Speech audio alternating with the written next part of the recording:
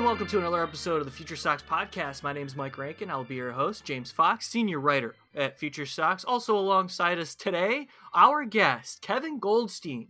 Boy, does he have a journey in the baseball world. Started at Baseball Prospectus, eventually graduated to the Houston Astros, making it all the way to the special assistant role to the general manager in Houston, also scouting coordinator in Houston over his time. Now he's back at FanGraphs, and if you're familiar with the name FanGraphs, you may have checked out Kevin's recent article on Nick Madrigal. Big part of the reason why we wanted to talk to him today on the FutureSox podcast, and we'll get into a lot, as well as Michael Kopech, the minor league baseball season starting up here in about a week or so. But first, Kevin, introducing you here to our fan base. Really appreciate you taking the time. For me, as a person who's always wanted to work for a professional organization in Major League Baseball, I sort of followed a little bit in your shoes in terms of your pathway. I started as an independent blogger and then sort of graduated into the professional realm. Still haven't been in a Major League organization, but I feel like your journey can resonate with a lot of baseball aficionados, if I may. So if you wouldn't mind just talking us through what it was like working for Baseball Prospectus, getting to the Astros, and now coming back to FanGraphs. How's that perspective changed for you? I mean, obviously it's changed a lot. I was worked for the Houston Astros for 8 years, and I think I definitely think about baseball, see baseball, and evaluate players very differently than I did at the end of my media stint number one, as I guess we can call it. So a lot changed really, and a lot of that has changed as the game has changed. Obviously, I think everybody sees baseball players and thinks about baseball and evaluates talent differently than they did 8 years ago. Much of that is because of the access we have to some of the data and the video that we didn't have back then. And so it's been a really remarkable change, and it's funny for you to call it a journey. It makes me feel like I'm on Survivor or something, and maybe I am. But it's definitely changed a lot, and it's interesting to get back 8 years later after kind of being in the shadows and see how the public sphere, if you will, has changed in a lot of ways, and how even things like Twitter has changed significantly. We used to just have a lot of fun on Twitter after 8 years. Now it's a very angry place. And and just figuring out the whole thing, and I think the audience for baseball information has changed a lot as well. And the Nick Madrigal piece I wrote this week would have been seen as kind of niche-y, if you will. But at this point, a large percent of the audience can understand some of the concepts you're talking about. And I think that's a real good thing. Yeah, and that's what I really wanted to follow up on here, Kevin, is the idea of what is being implemented from the major league scene, right? In the front offices, what are the types of data they're looking at and trying to apply it to players to understand how they can take their most efficient player or their skill set and make them even better. How does that translate to what you're describing in the Nick Madrigal piece in FanGraphs? I mean, the Madrigal piece was actually in some ways kind of simple. It was looking at Nick Madrigal and thinking about how wonderful he is. He's so much fun to watch. He's a unicorn. Like there's nothing else like him in the major leagues right now. And obviously, I think all three of us can agree Nick Madrigal is very good at baseball. And then then flip that a little bit. It's like, but how valuable is what he does? And that's what I wanted to get into and think about how valuable what he does is, and what are the limitations to his value because of what he is, which is a completely powerless player. He's hitting, going into tonight's game, he's hitting 327 and he's slugging 387. And that limits the value of the 327. No one's saying Nick Madrigal is not good. I've heard from plenty of White Sox fans who really like the piece, and I've also heard from a small contingent who think I'm somehow crapping on Nick Madrigal, and I'm not. But it was like trying to figure out what this very strange player with insane contact skills and a high batting average, who really doesn't do anything around that batting average in terms of power or drawing walks and things like that, like what it would actually take for him to go from good to great. And again, very good player right now, but can he be great? And are the challenges for him becoming great different or greater than it would be for some other players who have a more standard player profile? Yeah, and that's one of the reasons why I thought it was so good. It's just because, you point out the hit tool, which everybody knows, and you kind of said, I think, if this isn't 20 power, then what is 20 power? I kind of chuckled at that, just because he's been so polarizing. We've talked about him since he's been drafted. And there's, people like your colleague Eric Longenhagen have been huge fans of Nick Madrigal all the way through. There's also detractors. My question for you, you were in the front office of Houston when he was drafted. Do you think he kind of is what he was sold as? Because I was expecting, and it's a small sample, but I was expecting much better defense. I thought he was a little bit faster than the first time that I saw him. I think the hit tool is what it is, and questioning how valuable, he's going to be with a, as a high average guy with no power can be. I was just, I don't know if I was like oversold a little bit on the defensive ability. To be honest with you, like in the draft room, we saw him as what you've seen, as just an incredible bat control player. A 70 or better hit tool. You don't like to throw 80 around ever unless it's insane, if it's Tony Gwynn or something. But a 70 plus bat, and a guy who was probably going to have to move off a shortstop. But coming to the draft, the thought was this guy would be a plus second baseman, and that still might be in him. I know there's been some defensive scuffles so far. I don't necessarily buy the fact that he's just some sort of below average fender. I think he'll be a fine second baseman in the end, and maybe even plus.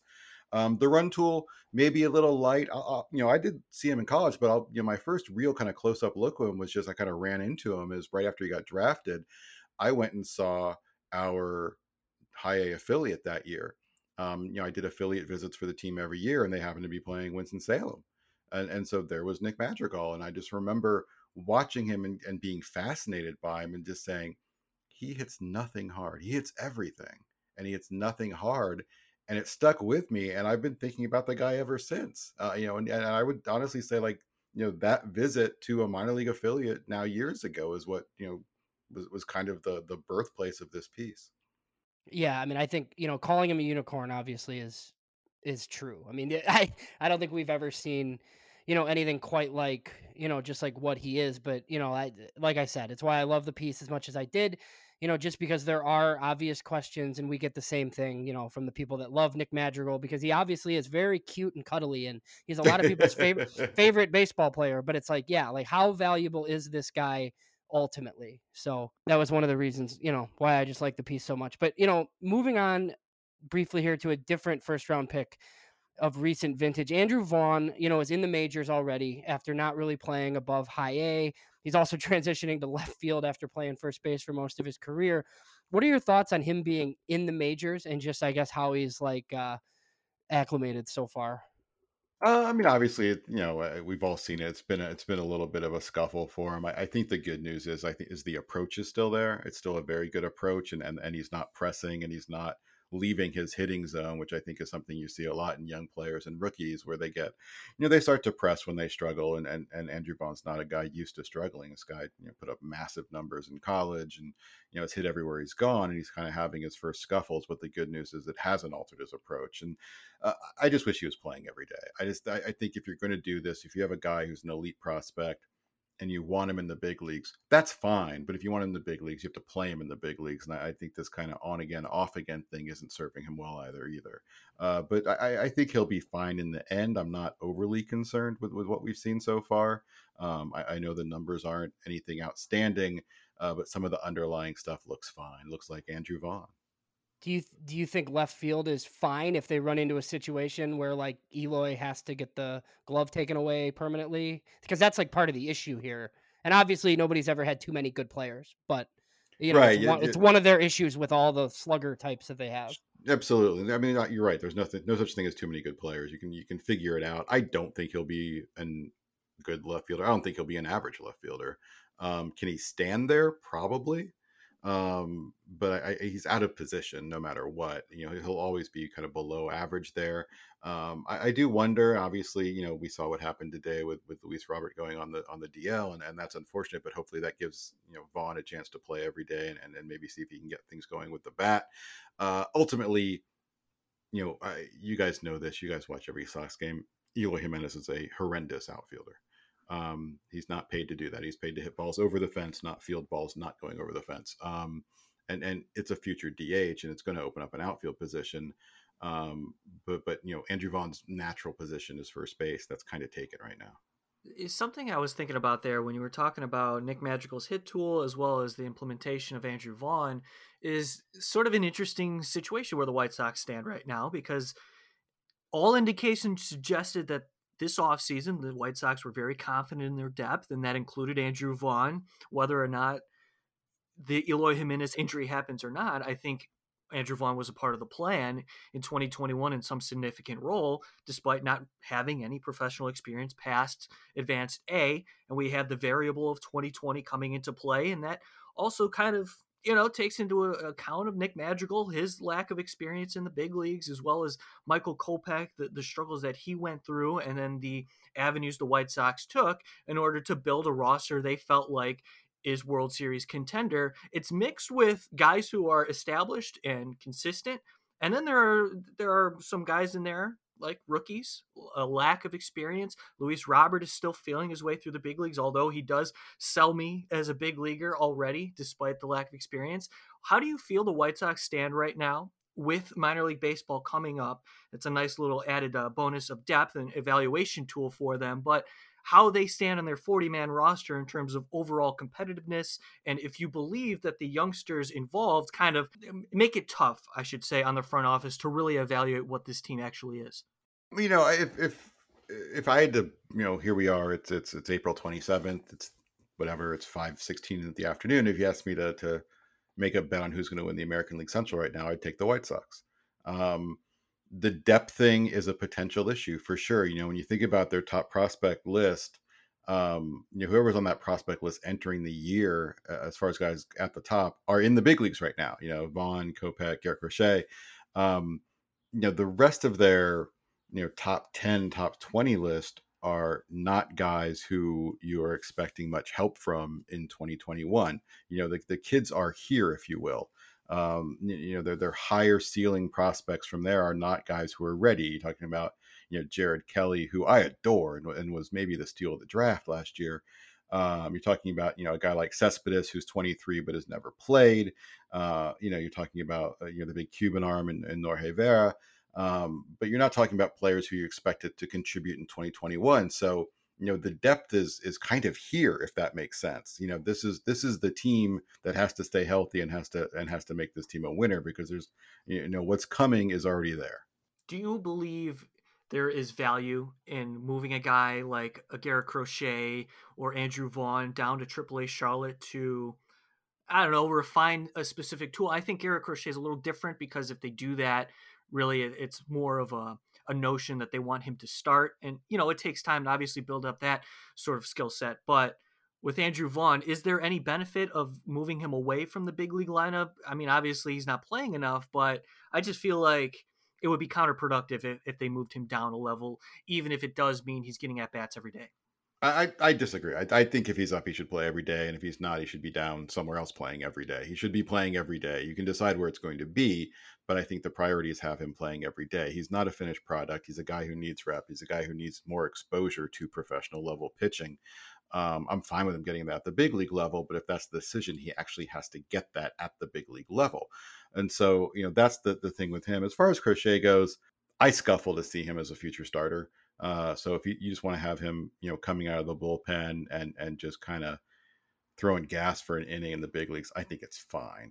If you want him to start, you do have to send him down, but I don't know why you'd want him to have him start right now. I know a starter is more valuable than a reliever. We all know that, but that doesn't mean every good reliever can become a starter. Obviously he started in college, but the whole package is very much a reliever feel. Obviously it's huge stuff, but in terms of kind of command and control and pitch efficiency, as well as the delivery, to be honest with you, it's more of a reliever package overall.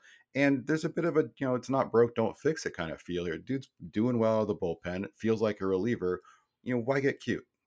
Yeah, so the Andrew Vaughn thing has obviously been a topic, for White Sox fans throughout. I think I'm with you, and we've debated it on the podcast. Like, if that dude is in the big leagues, like, he's got to play every day. And my guess is Rick Hahn and Ken Williams feel the same way, and they're kind of feeling this thing out with 76-year-old Hall of Fame manager that kind of just fills out the lineup card every day. But somebody that is in the lineup every day, Yermin Mercedes. The start has been kind of insane. And we do our top 30 prospect rankings here at FutureSox. And, see guys live. And we've never really ranked him because, 27-year-old, probably DH, and he burst onto the scene and he's doing what he's doing, and it's crazy. So how crazy is it? How surprised are you by just the start from your main Mercedes that he's had in the big league so far? Yeah, it's pretty damn crazy, isn't it? Yeah, I'm with you. It's crazy. Yeah, I don't think anyone sat there and goes, you know what? 3 weeks into the season, they'll probably have an 1100 plus OPS, right? Yeah, you would have laughed, and he just kind of keeps hitting, and you got to give him credit. And he's, he like you say, he hit. He was always an older guy who hit. I thought he maybe had big league value as a bench bat, and I'm not convinced this is real and he's suddenly some sort of star, but you write it out and enjoy it for now. He's obviously has some sort of major league value. I don't think it's this much value, but he's not. This is not a complete fluke. I think it's just kind of a partial fluke.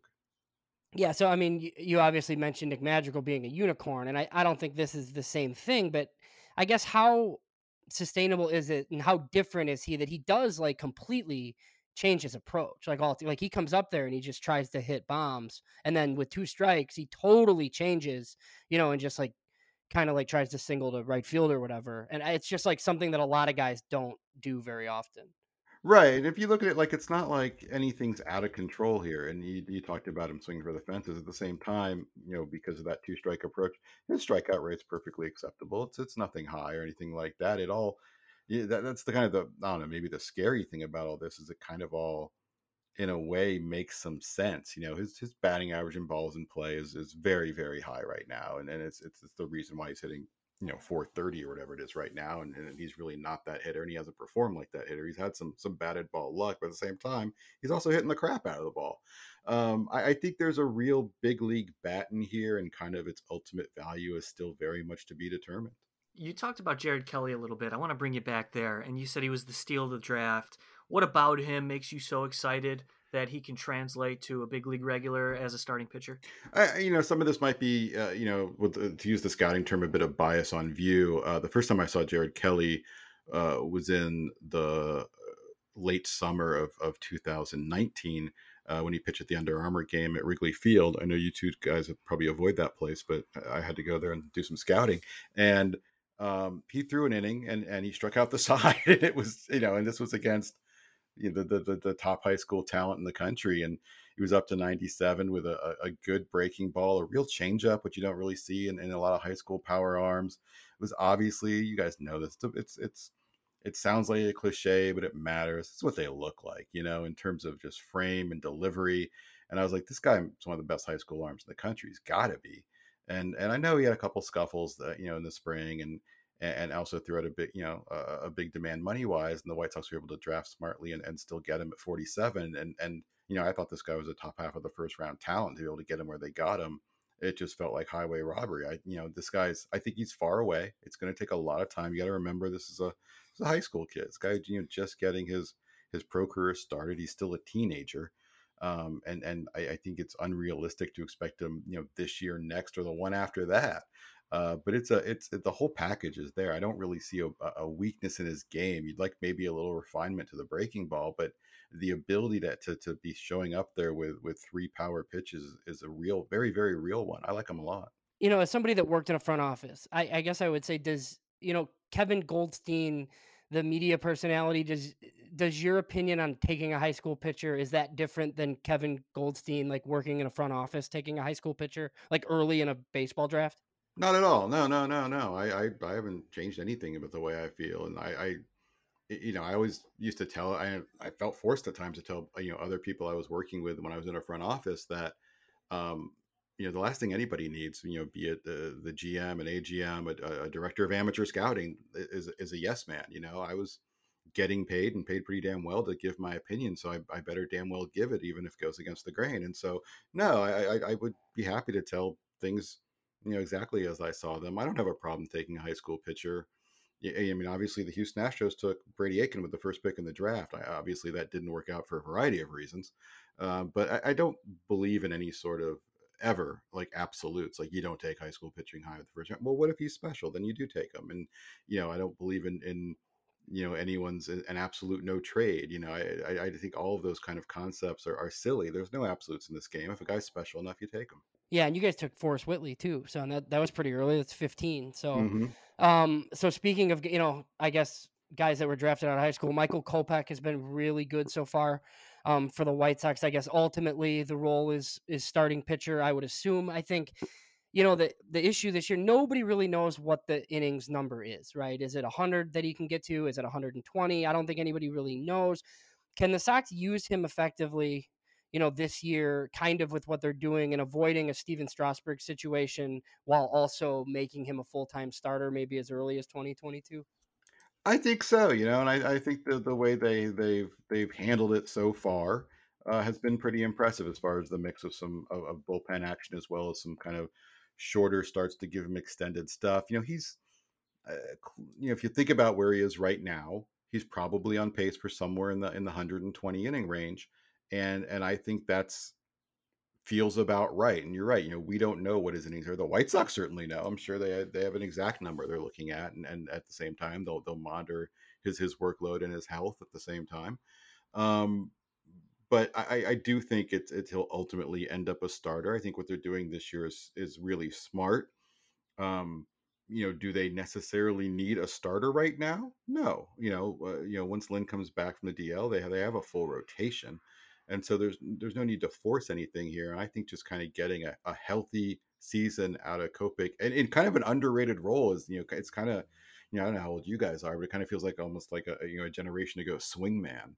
We used to have those guys in baseball, and that you'd look up at the end of the day, and they pitched like 40 games, made 13 starts, and pitched 110 innings. And to kind of serve that role this year as he gets back into the swing of things, not to use the word swing too many times, I think it's a good thing. Yeah, and I think LaRussa's already comparing him to what Adam Wainwright did for him like the last time he managed. Hmm. So, like that's of course that's like what he goes back to right away is St. Louis stuff. But so that was kind of interesting, I thought. Kevin, with the minor league season coming up, this is what I've been looking forward to as the weeks are coming to an end here. Yeah, all of us. We lost it in 2020, and the alternate site, had a limited stay in 2021.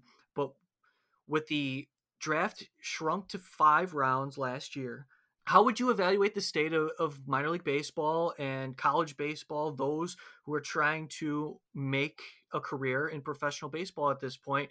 We're seeing an increase in independent teams and clubs and minor MLB affiliates. They're calling them now partners, I should say, in the independent scene. So, do you have a grasp on the state of minor league and independent baseball at this point?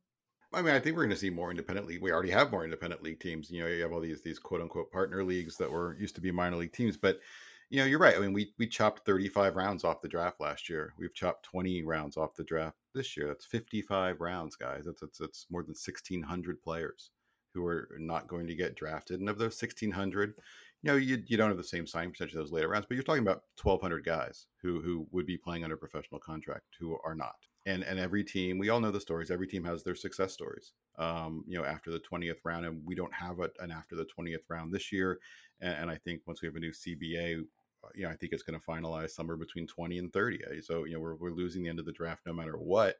And teams aren't going to draft as many players, and they don't have as many minor league affiliates to send those players at. I think minor league baseball as a business is in massive trouble. And all of that is pandemic based. These are teams that are not making huge profits. They need Gates to make money, and they had a whole season without Gates. And there are a lot of teams that have giant margin calls coming up here as far as the money that they needed, and they need Gates, and they need a season. They need to get things going again in order to flat out to survive. But I think the new agreement will probably give them a bit of financial infusion as well now that MLB has a vested interest in them, and that will help. But overall, beyond like the health of the minors, the business, it's kind of the health of baseball in a way where what we saw with Major League Baseball kind of absorbing minor league baseball and really what can only be described as a hostile takeover, is I think it's bad for the game overall in the sense that the number of towns that lost minor league baseball.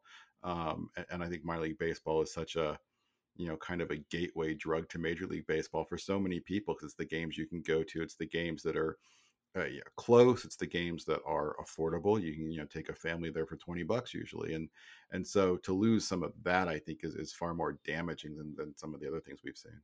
Yeah, so I mean, if you wanted to tell me that you don't need 40 rounds in a draft, like I could go with you. I don't know Yeah, if you don't. We don't. yeah, Teams don't need that many players. Teams don't need that many affiliates to develop them, and that's. But it was just such a short-sighted thing, without thinking about how it affected baseball as a cultural institution, which I think is something that Major League Baseball doesn't focus on enough. yeah, and who knows if 20 is the right number. But like looking at the White Sox specifically, like how much is it going to hurt guys? Like the Sox have a ton of guys that are probably going to have to like maybe go to Winston in high A.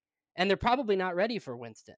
But, you don't have Great Falls anymore. So, like what do you do with a guy who, goes to rookie ball and is really good, right? And then you have to send them right to low A and maybe they struggle and there's not like that buffer to send them back to. You kind of have to just like let them sink or swim in A ball, or you send them back to rookie ball, which they've already, like accomplished there. So I guess that's Yeah, like one of the things I'm curious to see.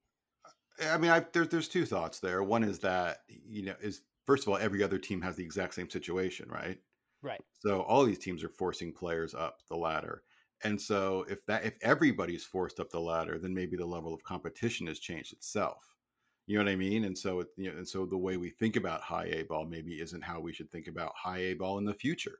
And maybe what feels like an inappropriate assignment suddenly becomes an appropriate assignment because everyone's sending players that aren't ready there. So if everyone's sending players that aren't ready there, the level of competition is dropped.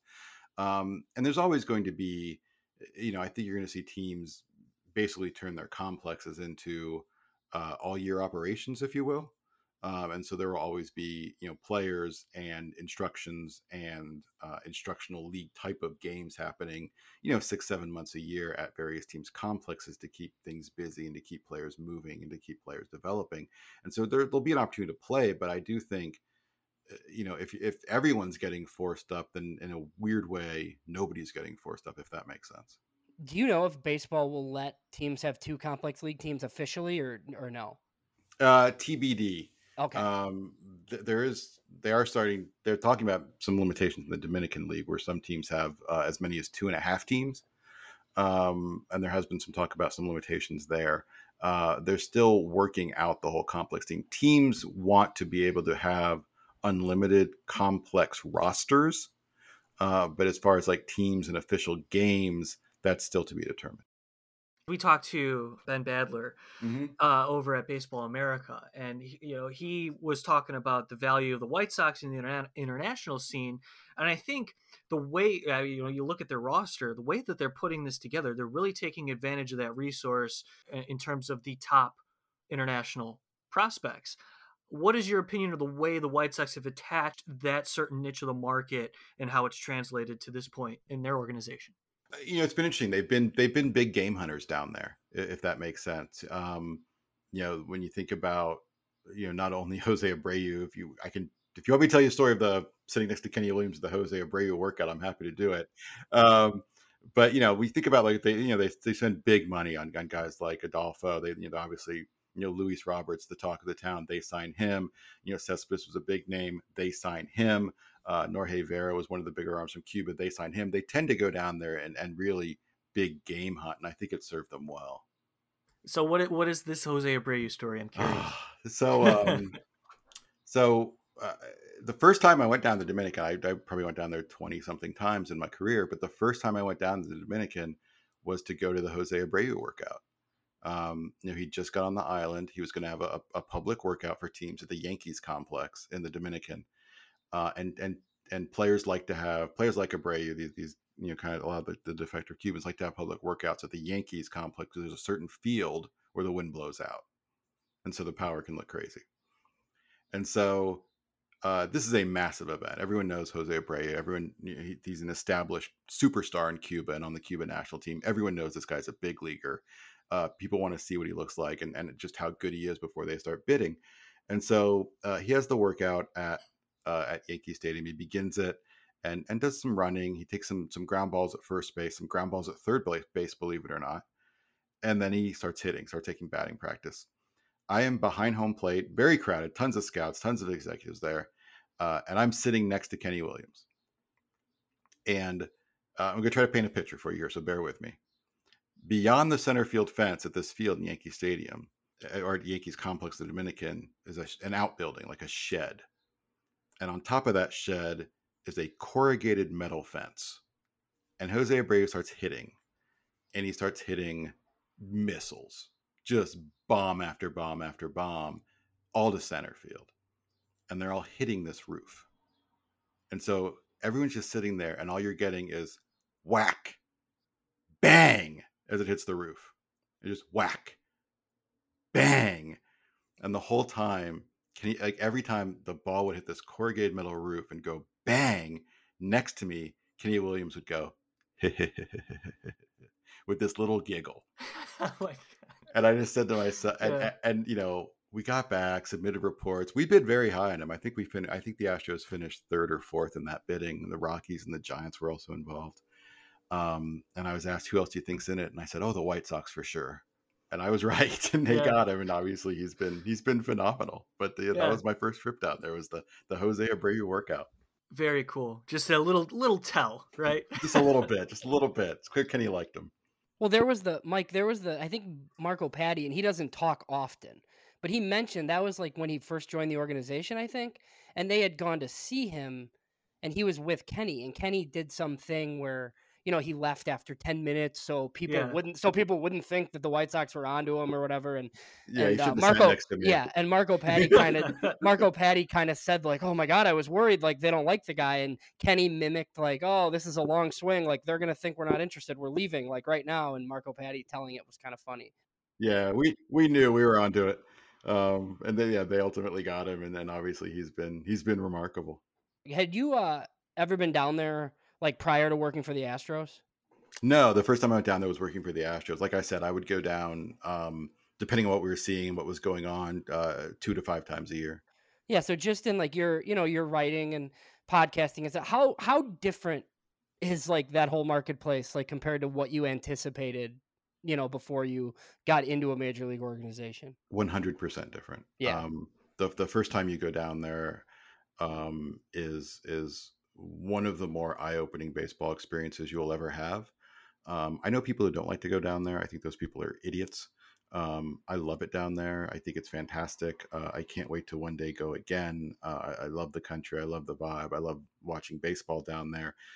But yeah, you have to kind of go down there to appreciate it. And I'll be honest with you guys, if I ever ran a baseball team, which would be a horrible decision by the owner, I would require every single person in baseball operations at some point to make a trip down there to help to better understand what it's like down there, where these players are coming from, what a day-to-day at the complex looks like. I think all those things you need to see, to understand, and it's a very important experience. Yeah, I'm glad you mentioned that. That's great perspective, because I remember Chris Getz took a group of White Sox youngsters down to the Dominican and worked with. Yeah, I mean that was again another example of eye-opening experiences here. Yeah, that's really important. I'll tell you another Sox related Latin American story if I can. My first big league showcase down there was in San Cristobal, and the big star of that showcase was Eloy Jimenez. And Eloy got some sort of award in between games from the mayor of the town, who was Raul Mondesi at the time, who came out in a silver tracksuit that I'll never forget. But in batting practice, the only player who hit more home runs than Eloy in batting practice was Adolfo. Huh. But that's interesting. It was a fun time. It's a great time to go down there. There's so many players who come up. You're like, I think I saw. I mean, I'm old now, and I can watch. I think I saw that dude when he was 14. And, and I find some notebook. I go, yep, there it is. Yep. So you mentioned Adolfo. What's your perspective on him currently in his career? I do worry that he is a bit of, to use the term I use, a power goof, where I just worry I just think that there's so much swing and miss in that game that I don't know if it's going to be enough if the power is going to be enough to overcome it. He's got massive power, but he's such a strikeout machine. I don't know if there's any sort of significant big league future for him. Do you remember the first time maybe that you saw Luis Robert? Was it the showcase? Did you guys have money that year in Houston? The first time I saw him was at the Houston Astros complex. We had a private workout with him. So Okay. I got to see him up front or up close and talk to him and get right on him. And he had a private workout for us at our place. And I remember writing in the report that this is probably the most extreme package of tools I've ever seen. There's some holes in him as a baseball player, but in terms of pure tools, it's the best I've ever seen. And then was there anything, obviously, like, the taboo topic for us to talk about is Fernando Tatis Jr., obviously, like, here on the podcast. Sure, But sure. was that like, I mean, it just kind of seems like it came out of nowhere. Like Yeah. he was traded, and then I think he was on Keith Law's like top 100 like 6 weeks later, and he was kind of like, like people said like this could be a real, and then all of a sudden he just like blew up, and now he's Fernando Tatis Jr. Like, should that happen? Like, shouldn't, like, because, we were always kind of told, like, oh, the White Sox never saw him. He never played games. But, like, they kind of should have probably known, right? I don't think that's fair, to be honest No? with you. Okay. It was a lot to give up for James Shields, and Fernando Tatis looked like a really interesting prospect. But at the time of the trade, I don't think anyone was saying you're trading away an MVP here. Like, I don't think anyone was saying that. I think it's fun to say in retrospect, and if they're saying it in retrospect, they're kind of being a little dishonest. It's like, man, that's a lot to give up. That's a really good prospect.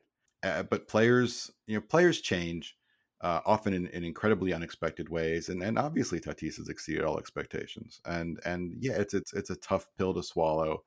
But every GM somewhere has their Tatis trade, has the one that you know looking back is a mistake. And it happens to everyone. There's no perfect GM. They all make mistakes. Trades are risky. And sometimes you got to take care of the now and not worry about the future. And sometimes you got to not worry about the future or the now and take care of the future. And that can lead to some of these kind of mismatches. I don't think you can sit there and go, oh, the White Sox are the dumbest thing in the world. It happened. It was a mistake. It turned into a massive one because of the way Tatis changed. And there's no guarantee he would have turned into that player with the White Sox. It's such a difficult thing to try to predict. And he was just so young and so toolsy when they traded him. But he got significantly better in ways that are unexpected. The White Sox have Elijah, so I'm sure it'll all work out just fine. Kevin, you've been outstanding. Thank you so much. Generous with your time. Really appreciate it, and taking the time to jump on with us at the Future Sox podcast. Last one before we let you go. You talked about some of the experiences. Really enjoyed your stories about Jose Abreu, Eloy Jimenez, Micker Adolfo. Is there any stateside prospect that you were scouting that the White Sox ended up taking in the draft that really caught your attention and was really high on? I'm going to tell you the opposite. I'm going to tell I did. Okay. When you spend years in player evaluation, you tend to focus on your misses. And you go, oh, whatever, I got that guy right. You tend to focus on your misses. So I spent a lot. As a special assistant, I was all over the place. I did a lot of pro evaluation, did a lot of international evaluation, and from March until June was very draft focused at times, and would spend time going to various Midwest places and looking at some Midwest players and helping because I do live here in the Chicago area, and had to turn in an evaluation on Jonathan Stever, who had very good numbers, was pitching very well at Indiana. I believe he led the conference in strikeouts that year, and I didn't like him.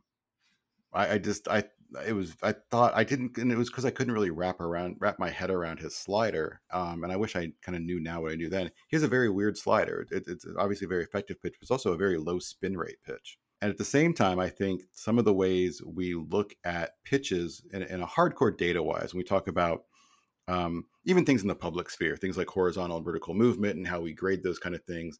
I think the concept of simply the way we look at certain pitches, we don't appreciate necessarily how they always perform at times, and we just kind of focus on the movement. And there are aspects beyond these TrackMan Hawkeye kind of measurements that we don't appreciate enough. And I think Stever checked a lot of boxes for those things that I didn't appreciate at the time. And so I was like, I'm kind of out on this guy. I don't really see it. I don't think we should take him at the level he's going to get taken, which is somewhere in the 4th to 6th round. And obviously the White Sox did, and he's been really good. He has gained a little bit of velocity since his time in Indiana, and that kind of it's kind of a slider, kind of a curve. I think he calls it a curve. It's a spike grip, but it acts like a slider at times. Is a much better pitch than I gave him credit for, and it's just one of those things I look at, man, this guy's actually kind of pretty good. There's still some refinement to go in terms of command and control and pitch efficiency and things like that. But the raw stuff is way better than I gave it credit for at the time. Yeah, and I don't think he's ready for the big leagues yet, but I think they are going to send him to Charlotte, which I think is going to be kind of interesting. So thanks for doing this. One last one that I have for you. The White Sox have a really good team, potential World Series contender coming out of the American League. You were in a front office at the time. So your thoughts, I guess, or just like the industry in general, how the White Sox did, about their moves, like building this team in a fairly traditional rebuild, I think, but they had a lot to trade to accelerate that process at the beginning, I think. I honestly don't think there's any way to put it other than they've crushed it. I think their front office is very underrated. I think the times they get seen as kind of like old school and backwards, and that's actually not the case. I think Rick Hahn is exceptionally good at his job. I think a guy like Jeremy is a guy no one talks about. It is an incredible kind of second in charge there. But you look at what they've built. I always talk about offensively avoiding dead innings. It's the hardest thing to do. But you certainly remember White Sox teams in this situation. I remember plenty of Astros teams and other in this situation where your team's in the field and the inning's over and TV graphic comes up and here's who's coming up, and it's somewhere in the bottom of the order, and you go, oh, it's a great time to change the laundry out because it's a dead inning. It's three guys who can't hit, and if they have such depth in their lineup right now, 1 through 9 is dangerous. And that's the one thing that's really hard to achieve, and to be able to get there, they're there, and then their rotation wise is now. I know, Keuchel's been struggling at times, and Dylan Cease is kind of up and down, but all 5 stars at least should give you some confidence that we could win this game. That's hard to achieve as well. There's plenty of teams that have 3 starters, they feel that way, and so to have that much of a lineup, that much of a rotation, the back end of the bullpen is really good. There's a lot to like there, and I think they've done a phenomenal job, to be honest with you. Well, we like hearing that. Really appreciate you pandering to our audience a little bit. No, but I appreciate it. Thank you so much, Kevin. This was great. Really, really do appreciate your time today. No, I appreciate it. And tell your 5% of your listeners that I do not hate Nick Madrigal. Can do. Kevin Goldstein of FanGraphs. You can find him on Twitter at Kevin_Goldstein. Check us out on FutureSox.com. You'll see all of our stuff and explore our podcast as well on anchor.fm/FutureSox. For Kevin Goldstein and James Fox, my name's Mike Rankin. Thanks so much for tuning in to this episode. We'll talk to you all next time.